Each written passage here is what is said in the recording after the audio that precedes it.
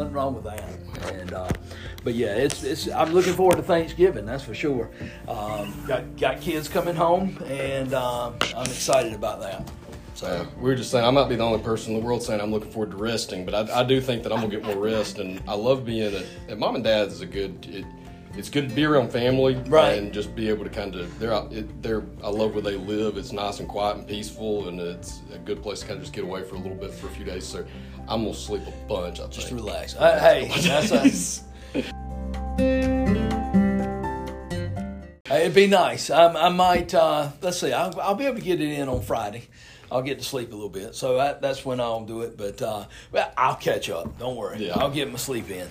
Well, appreciate you. I know this time of year is busy as crap for everybody, so thanks for taking the time to do this time of year. And keep it going. But last week I had a lot of fun editing that show because it was. I thought it was a mess. I mean, I'm sitting there.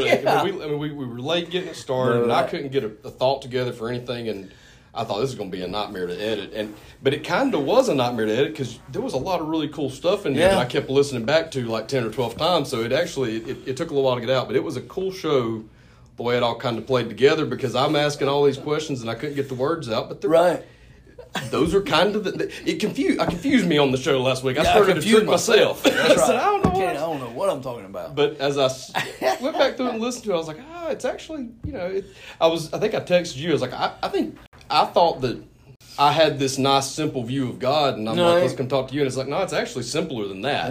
Yeah. You've made it even more simple to me than in some ways than what it was a few months ago, probably. Well, I tell you, it was funny the other day. I was getting leaves up on the lawnmower, and that's, vacuuming the yard, so to speak, so I guess is what you call it. But anyway, I do more of my thinking, whether it's about my sermon or about this show or about anything that I'm teaching. And one of the things that I was thinking about was what we talked about was you had talked about, man, I was looking more of a formula or, these things. And the more I thought about it, I said, it's not about a formula, even though I can give you 3 steps to being a good dad, 3 steps to being a godly husband, 3 steps to be, I can give you that. But at the same time, no matter what 3 steps you have, it always goes back to that relationship. Mm-hmm. If you don't have that in place, and if it's not real, and you're not seeking the Lord, I can give you more steps to Sunday, and I don't know that that's going to help you as much. And at the same time, still want to offer those things, but it all really ultimately goes back to an obedient relationship with Christ. When I was my high school, the pastor that I had, the church I went to in high school, had a saying, or I heard him say this one time. Somebody asked him, "Can you do this and go to heaven? Can you do that and go to heaven?" Yeah. And some of the stuff that we talked about on the show last week, and especially legalism versus relationship and stuff, it reminded me of what he used to say about that. He used to say, it's not about can I do this and go to heaven, it's should I do it. Right. That's the difference in that I've been trying to figure out how to say this chicken or the egg or whatever for 2 or 3 weeks, but that's kind of it. It's not a matter of what are the rules. Right. The relationship trumps the rules. Right. The relationship takes care of that piece of it for you. Yeah. And I think that's when you look at Jesus in the Gospels, you have the religious right. You have the Pharisees and the Sadducees that were going to be obedient to the law to the point of, they had burdened everybody down with these laws. Versus Jesus came to set you free. Right. And so it's not about so much I got to do X, Y, and Z. It's about, okay, through knowing the Lord, then comes how I'm going to live. Yeah. And granted, it's not a matter of should I or can I or that. No, it becomes a matter of, okay, now everything I do, I want to do for the glory of the Lord. Yeah. And there's a big switch there. Well, and every time I was listening back last week, I was cringing at me trying to ask about the gray area and the shade, but because I did not know how to answer what I was trying to say there, really, or how to say it. But it started to make a little bit more sense to me in that the relationship is the black and white part. That's what you have to have. That you have the relationship. You got to nail that down, right? And then once you have that, what he does with that is where maybe I'm trying to describe as the gray. You can't. I'll tell you something. I don't know if I text this. I think I did text this week. I need to stop getting ahead of God. I like to put myself, get a little bit ahead of God's thinking. I see something, I say, "Ooh, I know what He's doing with this." Right. No, I don't. No. And He's really shown me that this week. A lot of the things that I've thought I knew what His purpose for, I'm starting. And the funny thing is, even as I say that, I might still be wrong. Right. And where it's taken me to here now, I think, okay, well now I see it wasn't what I thought. But but I don't know for sure that I'm right now either. Yeah. Right. And it's up to him where you're going to end up. Exactly. And you never know. That's right. I think that's the exciting part. That's where faith comes in. That says, okay, Lord, not sure exactly where, but I know it's going to be all right, and I know it's going to be good. Yeah. So, and that's I heard a little something about that this morning. Just think about when Joseph, who's been through the mill, falsely accused in prison, brother sold him into slavery. Well, he comes back. He has a chance. He could basically wipe his brothers out. And he forgives them. And he says, what you meant for evil, God meant for good. That's what you got to be willing to trust, that God's always going to be good. And it may take you through some sad times. It may take you through some hard times. But ultimately, in the end, I know he's going to be good. I mean, that's what we talked about Sunday with Psalm 136, verse 1. Give thanks to the Lord, for he is good. And then, of course, everybody said his loving kindness endures forever. We said it 26 times. Well, y'all said it 26 times. I was waiting in the lobby to come in. We were 7 minutes late, so we were waiting. By the way, welcome back to 167. Hey. 167. Garrett and Ben. I think everybody knows their names by this point. There I you probably go. don't even have to say it. Thank you to my son, my youngest, which, by the way, it didn't. Christian, when I went back to listen to the replay of it, you can't really hear him that well. He's far enough away from your mic that you can't really hear him. But I tell you what's funny about it, he could not have timed that any worse. Do you remember what you were saying when he decided to pitch his fit Sunday morning? Well, no, I don't remember exactly what I was saying, but I remember the because I get so locked in. It's one of those things that, I'm sorry my child disrupted you. I said, that child ain't disrupted me, because I'm telling you, I hate to say it, I'm locked in. It takes a lot to distract me, because, I mean, it would have to be, all right, I see something at the back that looks like diabolical. Yeah. Not a kid crying or a kid upset. That don't. Well, just keep on going. So what you were talking about when I went back to try to find it, to see how loud was it, because I was going to share it. Was it about kids being finicky about what they eat? No, it was about. I said that's got to be the best part. It was about how entitled we are, and how no matter what we have, we don't. Well, that was always at the want very thing we don't have. beginning. Yeah, it was. I hadn't even gotten good at that. It was 9 minutes into the recording. Yeah, I had been fast. And they started the recording they skipped the singing on the recording this week, so it was 9 minutes into the sermon. But right as you're talking about, entitlement and never being happy with what we have and always wanting more, he pitches a fit because I told him he had to wait until after church to eat the Skittles that the deacons gave him on the way in. That is mine. So that was perfect timing. But I know that anybody there, they saw me take him out and thought, man, he's getting his kid, poor kid. I took him down the hallway. I talked to him for 30 seconds when we came back in. It was no big deal, but I just had to explain to him, you'll get him back. But man, I can remember, I got dragged out of that sanctuary before, and it was not pretty. This one wasn't as bad as some of the members probably thought it was going to be for him. But and the way it happened is my oldest, Gabe, was left to him, and he was the one making a loud noise.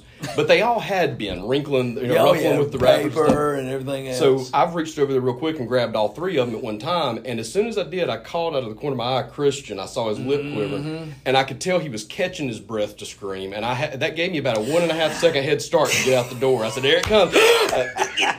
So had I not seen that, it would have been about a little louder. Nah, but I will say that's so funny, because I'll never forget, we were one of the funniest little stories, and that's just funny to me maybe, but we went to see Pirates of the Caribbean when the kids were young, and we took them to when I say old school movie theater, we were camping up in the mountains, and it was in Marion, North Carolina. So this was a old theater that your feet stick to the theater. This was not IMAX and we got in fact the candy was cheap, so every one of the kids got their own candy, which that's rarely heard of, because we are like, no, we can share. And Nate had his bag of Skittles, and he opened it. And he was sitting in Renee's lap. He won't no more than about 4 or 5. Yeah. And when he opened it, them Skittles went. And you heard them. And you heard them tinkle all the way down to the floor. And roll. And you heard him go, ah! And then you heard a smack when Renee put her mouth right over his mouth.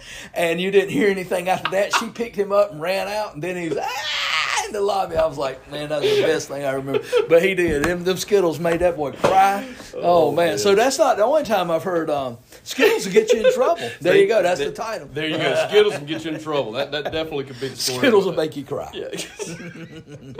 But no, believe me, it didn't distract me one bit. But yeah, the point that was how ingratitude oftentimes happens is we have a sense of entitlement and we're selfish. And when we focus on what others have and we don't, or we focus on, well, somebody's got it better, or I deserve this, that's when we get that ingratitude. And being Thanksgiving, man, what a time to really focus on being grateful. I mean, it's tough, because I'll be first to tell you, it's a challenge for all of us, because this morning I came in, and as soon as I came in, 5 different problems, nobody, and it's almost one of... There are times when somebody comes in, and as soon as I walk in, they hit me with a problem. I just stop, and I'll just always say, well, good morning. How are you? Just so they'll know, hey, at least say good morning to the man for you. And so it's one of, when people hit you with that, you can easily lose focus. And if you're not focused on who the Lord is, and that's exactly what the enemy wants to do, is take your focus off of the Lord and have you focus on things that don't really matter. All right, distractions. Well, that's a good segue into something that I didn't know I was going to talk about today, but sure. So Sunday, that happened to me, and I hate it when it happens now, because now I know it. Like, it didn't used to. I didn't used to know that that's what was happening. But now I know it, and it just makes me mad, and it kind of ruined my whole Sunday, because once I figured it out. But I had a great Sunday morning. Church was great. Sermon was great. Man. Christian's little fit turned out to be kind of funny in the end when it was all said and done. I'm having a good afternoon. And then something happened, holiday-related, distraction comes up, and it made me mad, and it kind of messed with the rest of my Sunday. And now, even after it was like resolved, I'm still just in a bad mood. Right. And I hated that. I mean, I had a great, and it's 7:00 in the evening, and I'm thinking, what happened to my good morning, and why can't I get it back? I know that this is stupid, and I know And it got to about 11, and I finally said, look, Lord, I've tried, okay? I'm going to bed. Yeah, I've given it all. I just, you know what? I ain't got a good mood in me, so I'm going to go to bed. Best I can do is make me better tomorrow, okay? So can we do that? And that's as good as I could do on that day, But it is, sometimes we do have those. And then yesterday was a great day. Right. And I woke up this morning and was in a great mood, and something else ruined it this morning. Yeah. And it's just, you're going to have ebbs and flows. I love one of the things you said, and I did write this down from Sunday. You can be thankful in every circumstance, even if you're not thankful for every circumstance. That's the key. Is when you look at 1 Thessalonians 5:18, it's God's will for your life that you would be thankful in all things, not because of all things. And I think that goes back to what we were just talking about. I don't know that Joseph was necessarily thankful for a well. I don't think if he was thankful for a prison that he had to spend 2 years in, but he could be thankful while he was in there. And I think therein lies that faith component and that dependence component that we've been talking about of Thanksgiving. Is I can be thankful because I know, okay, God, this might stink to high heaven right now, but I know what you're going to do. And even in that, I can be thankful. And it's one of, again, you always go back to, hey, you can find something somewhere usually to be thankful for. I know it's hard sometimes because, hey, some people it's not been an easy year for some people. Yeah. At the same time, hey, man, I look around, whether you got 2 legs, 2 eyes, 2 hands, start there. If you got children, there's something you can find to say, Lord, in spite of all this, you've been good. Well, and the funny thing about it was the thing that aggravated me so much on Sunday afternoon, within 5 hours, not only had it been resolved, but the way it was resolved was actually a really cool thing that kind of became a positive spin out of a bad situation. Yeah. So by Sunday night, I was really mad at myself. Yeah, I already saw the good outcome. You're more ticked off at yourself because, dadgum, is that really as bad as I need to make it? Well, and the more good days I have, I thought about this. I actually was thinking about it today when I got in a bad mood. I had a meeting at 10 o'clock. I was hoping it would go well, and it didn't go well. And now I'm in a bad, I was in a bad mood. And I'm thinking, but why are you in a bad mood? Like, this is, just snap out of it, right? Yeah. But I get more aggravated with myself when it happens now, because now I think I know better, right? Like, well, a year ago I didn't know better. I should be a little more down the road spiritually to. Why can't I snap my fingers and make this go away? That's right. It's not that easy. And it is. I think it goes back to that perspective. We get caught up in the moment. We're competitive. We want to do the best. We want to be the best at whatever we do, whatever we put our hand to. And sometimes, stuff comes up, or maybe somebody says something to the point of, well, you did this job, but it wasn't exactly the way it should have been, or this didn't go right, or, and I know there's certain people I know that no matter what they say, it's going to come off as, okay, I don't know if it's meant they're just trying to be low key jerks, or if it's just that that's who their nature is. But it's always going to come off as, well, it was okay, but it won't act right, or somebody said this, and it's kind of like, okay, well, I hate to say it. Sometimes I have an attitude of, all right, nobody made them come, or I didn't like the sermon was too long. Nobody held a gun to your head, Chief. Yeah. It's one of, I'm not here to please you anyway, so I hate to be that way, because you want to be, and I'm not unkind, it's just I find myself, the Lord convicted me saying, all right, you need to drop the attitude a little bit. Well, and I'm not going to say that I handled the situation today necessarily well, but I've ran into this a lot with work, where people want to take my time to talk about things, but they never want to take the time to actually pull the trigger and do anything. And do a PO. And a lot of people will. And here's the main thing I'm running into. Advisors love this, and I don't blame them. I would too. They like to do things where you only get paid for performance. You don't get paid anything until you produce it. Well, that's cool, but it takes money to produce it. That's right. And I can't do that at very large scale with. So we're talking. This is the third free consultation I've done for this guy. It's time to move on down the road in this, and kind of pay a little something. And they say, well, it's too early in the process for us to do that yet, and I'm surprised that you're going for the close already and all this stuff. And I'm thinking, it's the third time. Look, and we finally, I said, look, we were 30 minutes into the call. I said, look, I don't like to spend more time talking about something once I realize that we already know what's going to happen. We both know this ain't going to work. Let's just move on with a lot, But then he keeps at it. He wants to keep, well, why not? Well, why can't we do this? Why can't we do that? Because if you ain't going to pay me, somebody that wants to. I got to eat, man.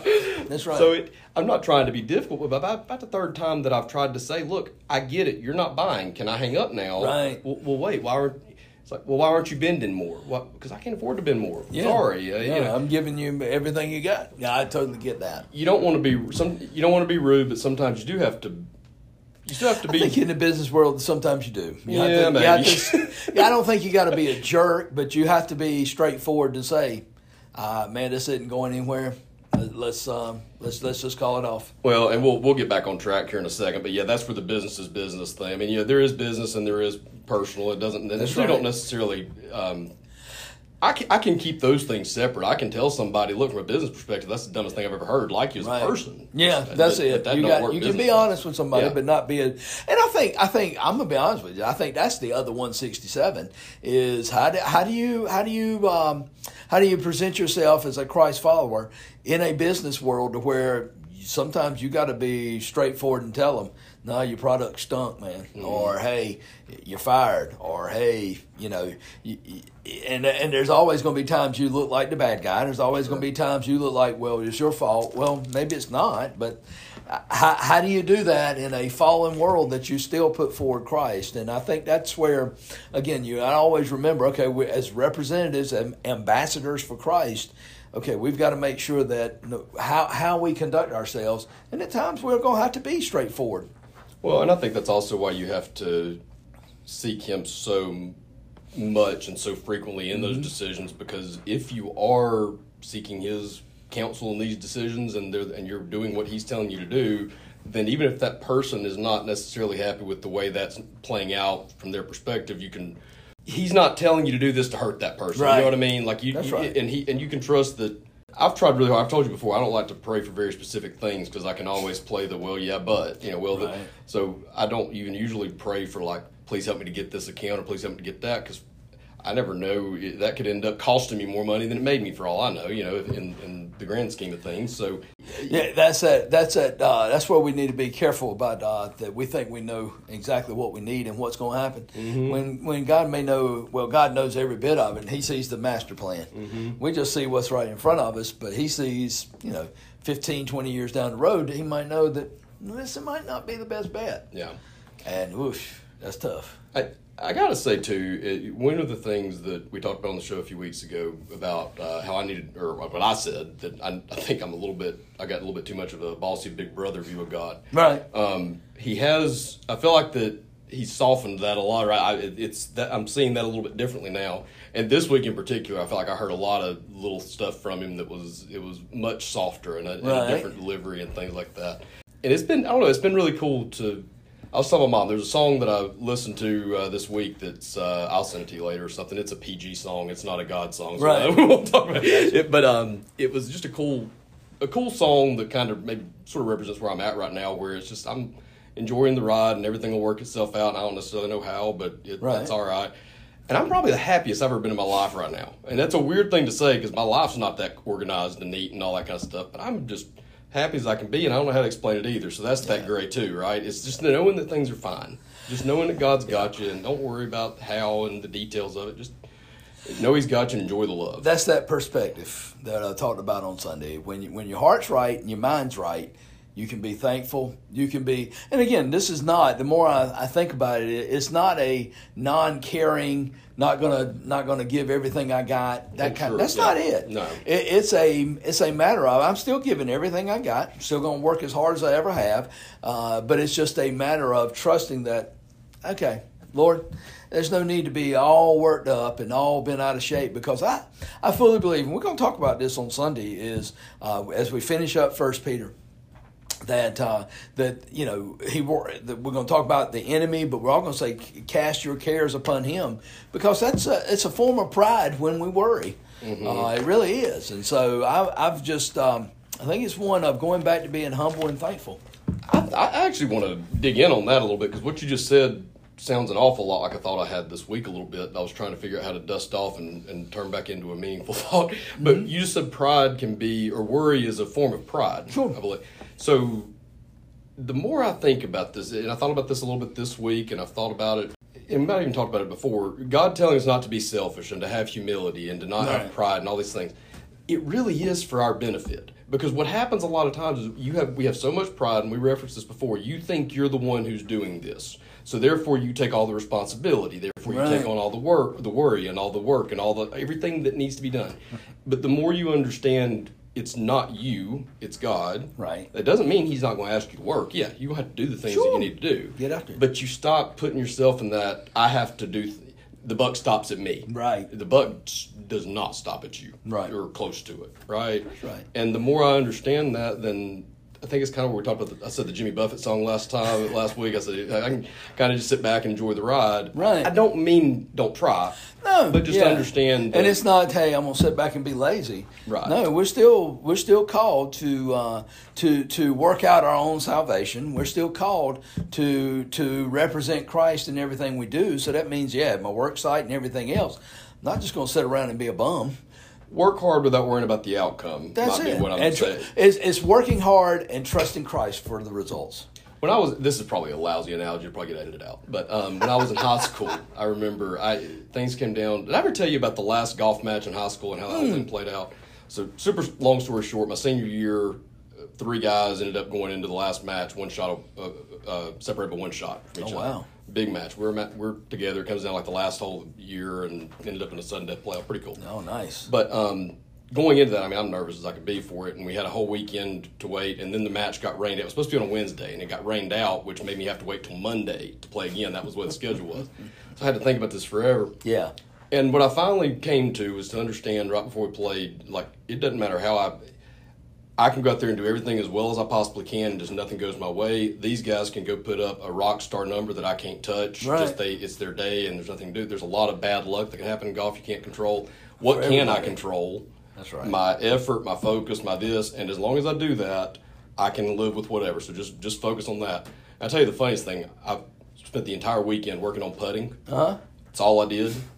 I made an 8-footer on the first hole. Right. I 3-putted from 5 feet on 2 and did not make a putt outside of 6 inches the rest of the day. So that's how it goes sometimes.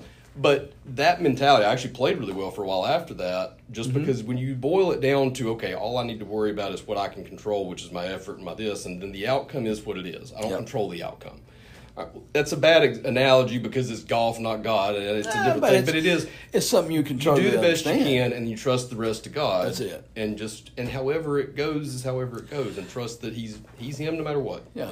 And I think the key one of the key words you said there, and I think that analogy works out well, man. I don't think you need to edit that, but I mean when you say focus, I mean let's talk about it. Golf is about focus, especially if you're playing competitively. Sure. I've got a great illustration I'm going to use Sunday morning, or I may use. I found it and it's about Arnold Palmer that lost focus in I think it was in Augusta. It was in the Masters, and had a one-stroke lead. Friend hollered out to him on 17th, 18th green, and basically blew it. Yeah. And he said, "No, I learned you don't lose focus." But that's kind of what Peter is getting at when in 1 Peter 5, 7, and 8, when it says, "Be sober, be on the alert." Because the enemy loves to distract. The enemy loves to help us to lose that spiritual focus to where, again, we've talked about that, to where we may become numb, or we might become so, the word there is actually drunk in a way, but we can become so drunk on the stuff of the world and just everyday life. And we lose focus, and the enemy loves that. Because the second that we lose focus is the second that, well, that's when we're opening ourselves up for who knows what, any kind of attack, spiritual attack. It is so easy for us to lose focus over the good things in our life. The good things in our lives can be it can be good or bad. And the enemy's really good at using those important things to you that are good things that are to fire you up. My kids are going, you want to get me mad? Come across my kids. That's you know right. what I mean? But if I'm the enemy and I'm looking for a way to get me, go after my kids. Okay.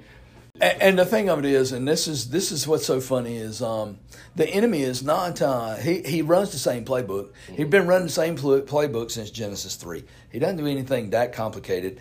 It's just like the triple option. You're just gonna run it till you miss an assignment and you're 30 yards down the field. And he knows how to disguise the looks or whatever just right, so you cannot tell this. He masquerades himself as an angel of light. That's Corinthians. But he does. I mean, he plays the same playbook, which is lust of the eyes, lust of the flesh, and the pride of life. He's going to always play to that, and we are suckers for it. You know, we have already. He handed off in the middle, and then you look, and he's pitched it, and he's scored. But at the same time, be sober. Be on the alert. He walks around as a roaring lion. So you've got to be on your P's and Q's, so to speak, if you're going to really walk with the Lord, because you got somebody that would love to distract you or make you fall. Because hey, what's better than one of his ambassadors really embarrassing themselves? Yeah. Well, and that's the thing too. He gets more satisfaction out of. Use you, for example, because you're an easy one. Yeah. A preacher messing something up in a big way and making headline news really puts a bigger smear on God than me doing it or whatever. You know, whatever. That's one of the things that scares me more than anything else is, man, you are, if I mess up, it can be catastrophic to some folks, and I've seen it. And that's the only reason I'd say that, because I've seen it. Pastor does something like that. Can I dig in on that a little bit more and just ask, like, how that's got to be a big pressure point for a pastor? Like, is that not something that's really challenging for you not to worry about? Well, I mean, hey, it's a worry, a concern. At the same time, it goes back to, all right. Pressure, responsibility is what I'm kind of thinking. Like maybe a responsibility, but it's one of, okay, I can focus on how I'm not going to mess up. Don't mess up, don't mess up, don't mess up. Or put the focus on, okay, Lord, as best as I can, I want to walk in you and walk in the light as you're in the light. And there's a big difference. Because if it's based on me not messing up or me walking in the light, okay, now and I think it kind of goes back to what we've been talking about the whole time, is rather than it being about, the black and white. I would just want to make sure that, Lord, I want to honor you. And so, there is some pressure with that. It's one of, my kids faced it more than anything else, though. Oh man, yeah. Because and my daughter used to come home from high school. I don't like being a pastor's kid. And I'm like, honey, I'm sorry. Pastor's daughter. I'm sorry. I think pastor's daughter. Yeah. They both do. Pastor's son and pastor's daughter both have that stereotype. But pastor's sons usually are the ones that are making trouble. Right. Pastor's daughters, if they do or say anything out of the blue or anything else, they're held to. Yeah. And it was one of, case in point, they were, I think it was cheerleading practice, and Nicole cheered up until college and whatnot. And at high school one day, she just had enough of some of the stuff that was going on, and she let somebody and look, Nicole can do that. She is fiery. She's got her personality that I think it came more from me than her mama for sure. But she let somebody hold it, and man, the coach was like, "You're the pastor's daughter. You shouldn't." And she's like, "What?" Everybody else on the team has said that and worse. But now, and I said, "Well, honey, it's just you're held to a higher standard. I'm sorry." And I said, and so there is a pressure, and I think my kids felt more of it than I did. At the same time, though, I think I have more of, and I think everybody has their own anxiety. I think mine is more of, okay, I don't want to make the wrong decision and really take us off track. I want to make sure that we're headed in the right direction. And sometimes you can almost be too cautious, and at other times you can almost be the exact opposite. So you really, I think it goes back to that fine line of walking with the Lord. Yeah. That it all comes back down to. Well, you said something really big there a second ago that you could think, I don't want to do this, don't want to do this, don't want to do this, don't want to do this, or I can focus on God. Yeah. And that kind of takes me back to golf. Maybe this is the golf show, but we're just going to find golf analogy. Golf Skittles. But the golf analogy, I remember reading a book. I've read this book 100 times. It's like the best mental book I've ever read on golf. Right. But the human brain, apparently, I'm not a psychologist, but apparently the human brain does not interpret negative words very well. So if you say, don't hit it left, right, your brain hears hit it left. Yeah, that's right. It's the weirdest thing in the world. But I'm telling you, go to the driving range sometimes and just stand there, or better yet, go on a golf course and get you a pond left, right, and say, don't hit it left, and watch where it goes every single time. Yeah, it's all your brain hears. If that's good, I'm going to say, don't hit it straight. So if I say don't mess up or don't sin against God, take don't off of that, and what are you going to do? That's it. You have to turn it into a pot. Again, it's the same thing. Yeah. Don't hit it left means the same thing as hit it right or whatever. That's right. But the way you say it to yourself, and also the way you present it in your approach to life. I think it goes back that focus, that perspective, that how you want to go about it. That's right. This approach to life is, I can look at it as, okay, what have I got to avoid to not mess up? Yeah. What do I need to make sure I don't do? If I don't do those things, then I won't mess up. Well, I don't want to be so concerned about how not to mess up as much as I am what can go right. Yeah. And had that not too long ago with what we're doing up in the sanctuary, that some folks were getting nervous that, hey, we're going to be able to do this and do this. And I said, boys, rather than let's focus on what can go wrong, what can go right? Mm-hmm. This might be the best thing to ever happen. Mm-hmm. And again, doesn't necessarily mean I probably wasn't in the right on that, but I hate that all the time. Most of the time, we tend to focus on, okay, what can go wrong, what can go right here. If I'm going to be obedient and we're going to trust the Lord, it might be the best thing to ever happen. Well, and that kind of reminds me of something I was telling my mom this weekend. Actually, that if there is a new anxiety source for me here lately, is that things are going good and I'm happy. So now wrong? I'm worried about when's the other shoe going to drop? I'm going to screw this up. Now I'm worried about screwing it up. I'm worried about right? what's coming how down am the I pipe if everything's right. And that's not the right way of thinking. And I know it's not the right way of thinking about it, obviously, and I'm trying to work on it. But I don't have it a lot, but it is something that just like once in a while, when I'm not paying attention real well, the enemy can sneak a little jab in when I'm not looking and say, well, yeah, but it's going to get worse. It's not going to stay this way. And that's I'm worried I ain't got nothing to worry about. That's right. Yeah, exactly. What's up with that? I got stuff to worry about. Yeah.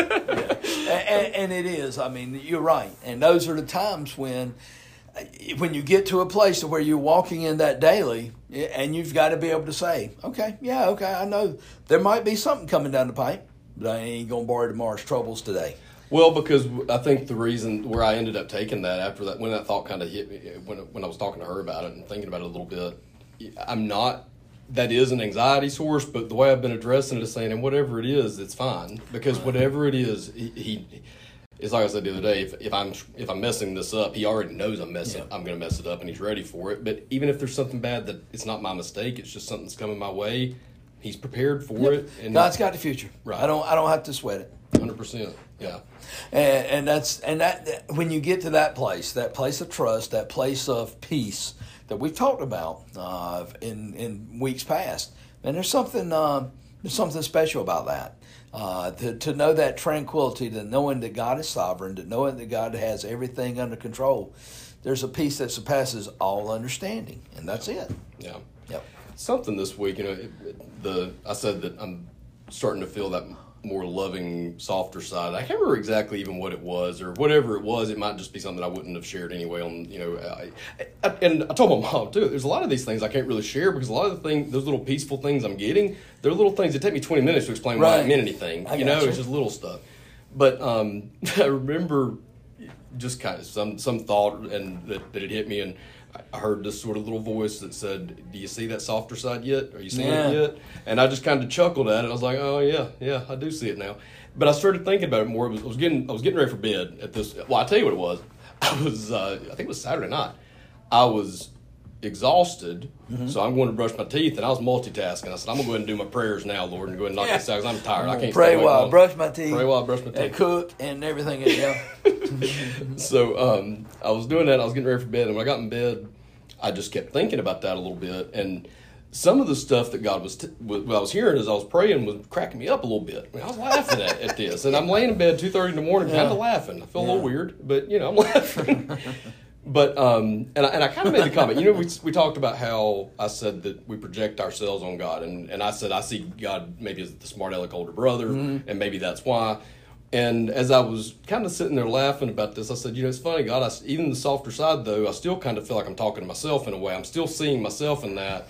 And then what I heard back almost made me cry. It was, the good stuff in you's always been me. Yeah, like that. That's right. All the stuff that other mess. That's you. That's 100% you. That's right. And the good is me. And that's the way it is. Yeah. And but no, you're exactly right. But I think too is, listen, don't forget that we are partakers of the divine nature, is what 1 Peter says. 2 Corinthians 5:17. You're a new creation, and so you should. There should be some Christ-like qualities coming through that, okay, you're seeing more and more of that.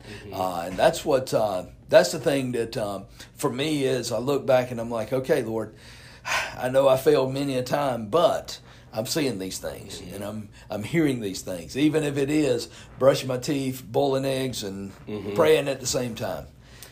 And God speaking to us is something we talked a lot about on the first show, and even that seems way simpler to me at this point because it's amazing. So what I talked to you about before we first got here, what I said to you right before I hit record. Right. I've been going back and forth on whether I was going to say, what I was going to do about that or whatever, what I was going to say anything or not. And then this morning, as I was on my walk, I kind of thought, well, no, I think if you say it this way, that'll probably be okay. Okay, well, here's how I know if God's speaking to me or not. If it ends up being right, it was God. If it was wrong, it was me. Right. That's how I can tell. But as you get closer and closer with God, it's not even. I mean, yes, it's Him talking to you, but He talks to you through your own thoughts, and it's just planting those seeds all day long of why don't you do this, why don't you do that, why don't you tell this person this thing. Or remember what we said last week. You need an arsenal. The sword of the Spirit. You need a short sword for some battles. You need a long sword. You need a saber. You need all kinds of swords. You need all kinds of knives. Well, I look at verses as being those knives.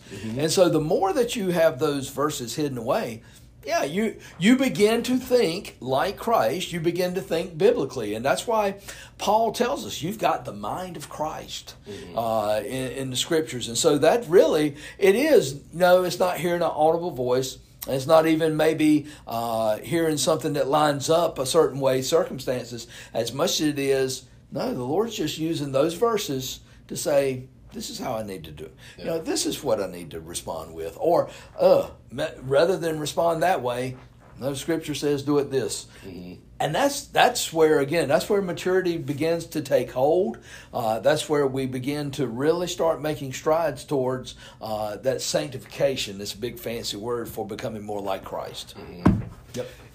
One of the things I texted you this week about your overpass story last week, I didn't really think about that. Odd story, man. I went back and listened, and I was like, I've never shared that publicly because it's kind of nothing happened. Yeah. I kept expecting there's going to be somebody broke down. There's going to be somebody somewhere that I'm going to need to talk to, or something's going to happen. So I just sat there and just, okay, Lord, I know something's going to happen. And I tell you what it is. I had the Scriptures, and I was just sitting there reading, thinking, all right, Lord, this is going to be the Ethiopian and Philip from Acts chapter, that's about Acts chapter 9 or 10 there, that, okay, this is what's happening here. There's going to be somebody coming by. I'm going to share Christ. It'll be great. Mm-hmm. Nothing ever happened. Never happened. Nope. So, and I've had those things too, where I think this big thing's going to happen, and that's kind of. I think it was that kind of gave me the thought last week of sometimes I think I put words in God's mouth that He didn't say. Right. God said to start a podcast. Right. I don't know why. I assumed it was because there was some big thing He wanted for His glory from the podcast, and that might be what I don't know what comes of it. But I've learned an awful lot of stuff about my work. Turns out I love podcasting, and I'm decent at it. Yeah. And God, one of the funny things that God told me this week, I said I'm seeing more of the loving side, is I said, you know what, God, at the trajectory that things are looking, as I'm looking at all these things that I'm trying to do, the one that seems to make the most sense is this. Right. But you can't possibly just want me to do podcasts. Right. And He's like, is there a strength you have that's better than running your mouth? I mean, stop trying to complicate it and do all these other things you may not be good at. Stick to what you're good at. You like to talk. Yeah. I told that to my business partner. He said, well, to be fair, he said, I've known you for a little over a year, and you've said 99% of the words on our calls combined. I said, well, no. So sometimes what you jump ahead of God and you think, I know what He's doing with this. Right. It could be a little thing. And as I said in my text, I wonder if that was just sort of I think I said it as obedience check. I liked it better when I changed it back to the radio check. When you said that frequency, you want to get are you listening? You put a radio on, mic check. Maybe it's just a simple thing. Make sure that you're tuned in. And I really do. Looking back, that's exactly what I feel like the Lord was doing was, all right, will you be obedient to do something that is totally, okay, why am I going under this overpass and just sitting here in a car waiting? Mm-hmm. And at the same time, I think it's one of, okay, Lord, I'm hearing, number one. Number two is, I hope you're seeing I'm obeying. And going from there. And I think I think there are going to be times when God may do something that, it may not always involve kingdom work, or it might not involve someone getting saved. It could easily do that, or, something miraculous. No, sometimes it might just be, all right, will you do something simple like this? Mm-hmm. And if you will, all right, that's a step. And I've always said that obedience is kind of like a progression. You're obedient in the small things, and as we grow in Christ, then we become to where we realize what the important things are. Mm-hmm. And I hate to say it, it's not always money and gold. Mm-hmm. It's not always possessions. No, I think we begin to realize, in fact, the Bible Christ talks about those money and possessions. That's the small things. And He says, if I can't trust you in the little things, how am I going to trust you in the important things? Mm-hmm. Well, I always thought money and houses and possessions were important. But now Jesus is saying, if I can't even trust you in the routine, everyday stuff, I can't trust you with the big spiritual stuff. And so that's what a challenge that, okay, we've got it flipped. We flipped that script to where we're so focused on possessions, money, this, that, and the other, that we miss. No, those things are important, but they sure aren't the most important. Right. Yeah. It shouldn't be the focus of our life. No, 100%. And if it's and it's like you said, if you just because you're focused on Him doesn't mean He's not going to bless you with money or bless you with other things. It absolutely can be. But that cannot be even. I mean, your focus has to stay on Him at all times. Otherwise, when you get that money, you won't do the right things with it. Right. You won't do whatever. It'll cause a problem rather than be the blessing that it could have been. That's right. One of the other things that I was thinking as I sent that text, though, it was such a long text because the more I talked, the more I thought. So I just kept adding on. It snowballed. Yeah. But it is the obedience. But then I also think about it. He might tell you to jump under an underpass tomorrow too, and give you the same thing. I doubt he will, but he could. You never know. Because there's also it's also sort of a fundamentals check maybe. But the way I said it to you again last time for golf, it's the last golf analogy, but it is what I said this week. So the last thing I'll do before I go to start a tournament, always knock in a couple of 2, 3, 4 foot balls. Right. Yeah. Fundamental thing. Yes, it's good to hit those fundamentals on time, but it's also a confidence builder. You sat under that overpass, nothing bad happened. Mm-hmm. You didn't get it wrong. Right. And I don't think, we were just obedient. It was just obedience. And now, you're okay, well, I don't know what he wanted, but I can hear him. And then you go on with your day. And you know that you're in tune. And now you've also got that confidence. Right. It's giving you that confidence that, I'm in sync. So if he wants to give me something better, I know I hear it, but it's just, when you do get that thing tuned in, if you're on a walkie-talkie or something, you don't just start a conversation. You do a mic check first, make sure they can hear you okay. Or you're listening to them. Yeah. You're listening to what's already being said. What's already being said. Well, that's how our show goes. We just bring them in. You ain't lying. Oh, man. But it does. And I think it's one of... I hate to say this because as soon as I say it, I'm afraid I'll contradict myself. I think obedience sometimes gets easier, but it doesn't always get easier. Mm-hmm. I think hearing can become easier because you're used to it. I think oftentimes, though, there may be some things that God asks you to do to be obedient to that. Whoa, this is a little more costly than what it was at the beginning. And this is a little bit more serious. And, that's where, again, but I think he doesn't just, most of the time, he doesn't just come up with that one. Mm-hmm. I think he builds up. Mm-hmm. And, I hate to even use Gideon as that one's so out there. I mean, he gave Gideon time to get used to what he told him. Mm-hmm. Even though he told him, Gideon, I'm going to go ahead and let you know. You're going to defeat the Gideon, or you're going to defeat the Midianites. Well, okay, and it took him a while of testing and finding out and seeing, okay, God, now I believe you. Mm-hmm. Now I trust you. And I mean, but when you talk about what God asked Gideon to do, to go from an army of 22,000 down to 300, that's and facing a fairly substantial army that's a lot bigger. Yeah, you better know that you heard God. Yeah, but I think He's patient with that too. Yeah.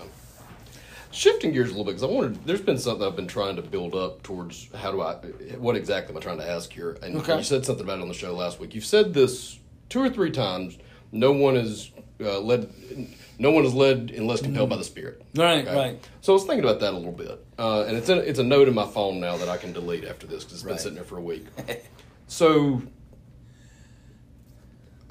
I should have asked you this before I got on the air on the actual recording, but I don't believe that you're implying there, or that is to say that God just abandons souls. Right. I think is that saying that we are the ones who are compelled to call? Right. So I've always wondered, people who never hear the gospel. There are people that never hear the gospel. Is that because He just never went and compelled them, or because we were never compelled to find them? Well, I think it always goes back to, hey, we need to make sure that we share it with each and every person. Mm-hmm. All right. At the same time, there is within, whether it's Romans 1 or some other passages you want to use, is God's revealed Himself to each and every person. Mm-hmm. So nature is there. Mm-hmm. Now, granted, how do I get to know this God if I don't know who Christ is? I think therein lies a big piece of this.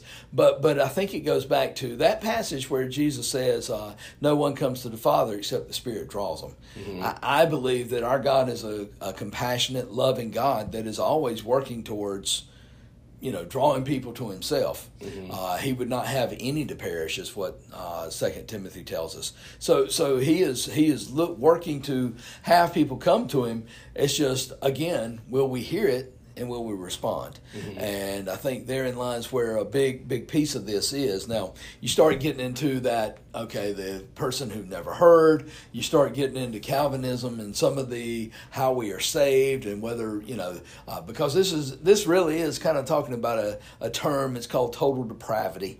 Is there any good in us whatsoever? Mm-hmm. And I believe there is a smidge, because we're created in the image of God. Mm-hmm. But at the same time, that image has been kind of marred and scarred because of sin and because of the fall. But I still think there's that inner calling out or inner longing, but except that the Spirit draws us, man, we're not going to even know who Christ is. So I think that's the key. But I go back to, I believe the Lord is working to draw people to Himself all the time, whether we'll hear it. So people not hearing the gospel that is a question that I had. Yeah. It is the minority by far. I mean, most people have heard the gospel. They do know of it or something of it. They may not have been shared to them in the same way, or they may not have been in church, but most people know who Jesus was. They know what Christians believe. Yeah. They know the gospel, whether they believe it or not.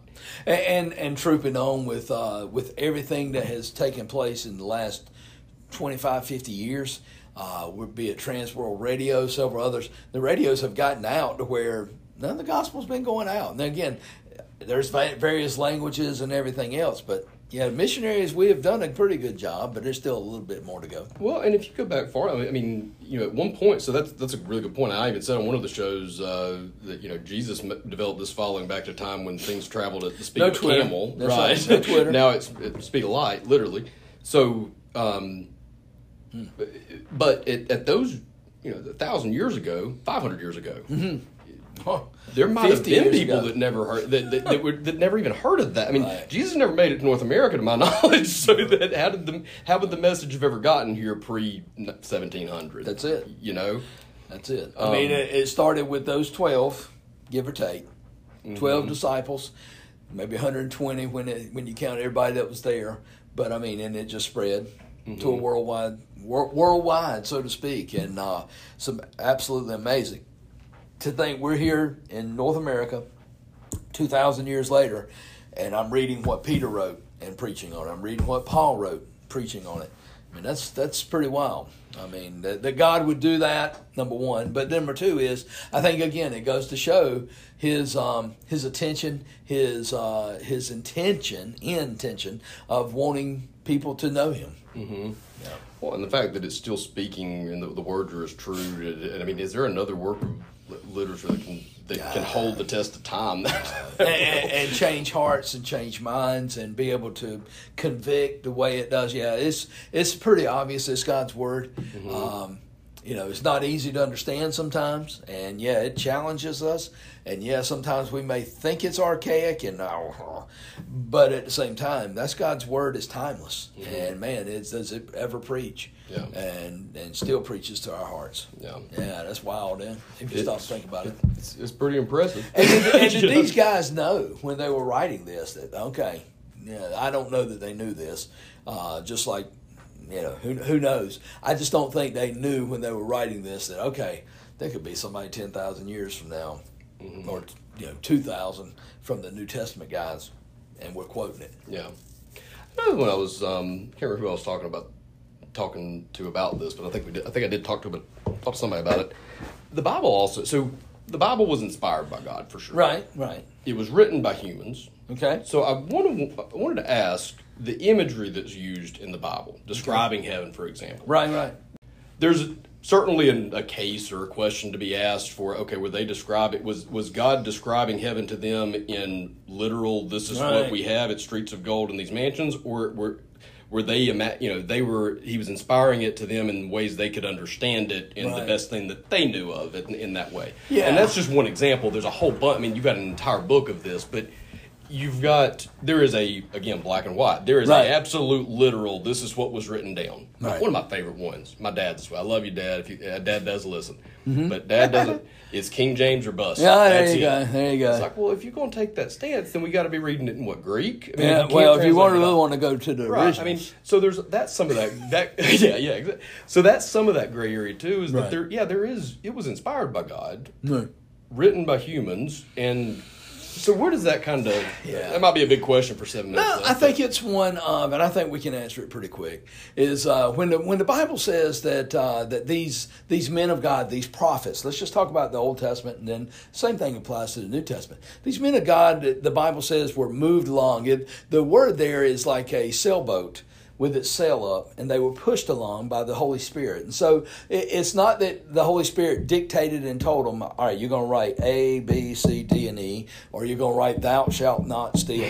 No, the Ten Commandments, God wrote those, and then Moses broke them. He had to go back and scratch them again. But it's one of the Holy Spirit moved these men along. So he used their personalities. He used their different analogies and their different ways of thinking to put together his message and to put forward his message.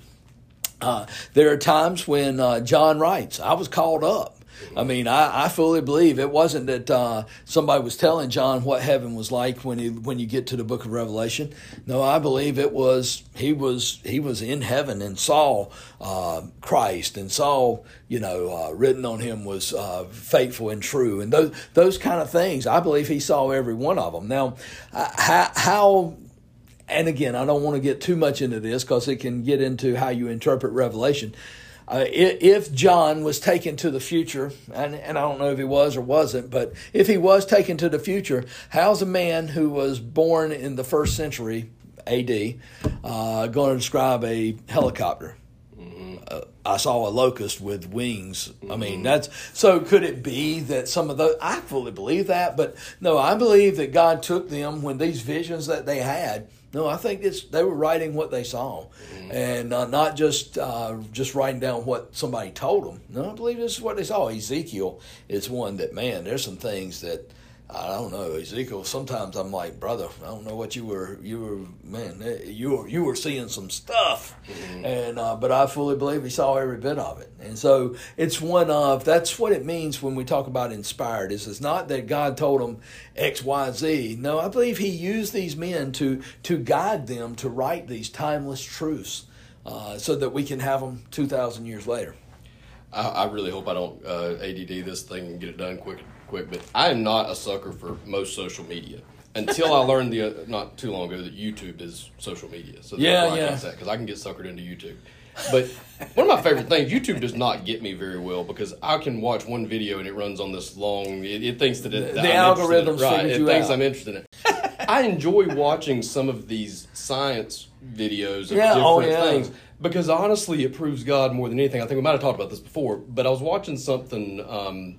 I saw something this week that basically said it was a scientific thing. This was not creation, right? But it was a scientific video proposing an alternative. It was an electric universe theory or something that says, and basically by their thing, we were only like 8,000 or 9,000 years is only how long we've been around. It was a much shorter time, much closer to creation. Right. And I'm listening to this and I'm thinking, okay, I don't believe this. I also can't prove that the universe is not electric, I don't suppose. But I was laughing at that in the just how far people will go to try to find an explanation for where this all comes from, how it all ties together. But that video was trying to explain, like it talks about the Great Flood. It talks about in every society we have a flood, and here's evidence of how we had this flood, and this is what could have caused it. And it wasn't a comet from the heavens, it was this instead. And I'm listening to that, and I thought, okay, well, there's probably a lot of people that think that that's true, possible, whatever. But if so, they were talking about Greek mythology and how everybody prayed to the gods in the heavens and all that kind of stuff at the time, and how lightning bolts from the sky and all that stuff. Yeah. I'm thinking, well, people have a hard time believing that God, came down and parted the Red Sea and did this great flood. Right. All these miracles seem so crazy. Well, we weren't around 5,000 years ago. That could have been normal for those times with all this stuff. I mean, if the storms are crazy and we take our own recency bias almost. We just know that the world as it is today. Right. And we just assume, well, this doesn't, what they said for 5,000 years ago wouldn't make any sense. Well, it's 5,000 years ago. And I think it goes back to, are we looking for the miraculous? More than likely, no, because we have fallen into such a postmodern. Everything can be explained. Everything can be, and we leave very little room for God to work or God to do miracles. And I fully believe he could do and can do. I've seen him do, whether it's a healing or whether it's multiplying the food to some degree. Maybe I didn't feed 5,000 people, but I've seen him do some things that I'm like, no, that's only God could do that, and that's only God the reason it didn't end up with not being the way we planned or anything else. So I think it's one of, you're exactly right. I think think about all that God's given us in this generation, though, with the scriptures, with the internet and everything else. He's given us all the knowledge. Think about what they had in Moses' day. They didn't have books. They may have had some writings, but they didn't have books. So they had to depend upon people telling them or seeing. And so, I think God gives us the amount of information we need for each generation. Well, and I also think that miracles are everywhere. Anybody who's saying God doesn't, we're looking for miracles. Well, they're everywhere, but we're looking for those big ones. Sometimes miracles are the tiny little things, and they make all the difference in the world. So that's right. Well, 15 seconds. There's no way I'm going to get a thought in and out in 15 seconds. So let's go ahead and wrap it. Happy Thanksgiving. Happy Thanksgiving, man. Thank you for doing this. Happy Thanksgiving, my privilege, man. Y'all take care. See y'all. Oh, and stay off the Skittles.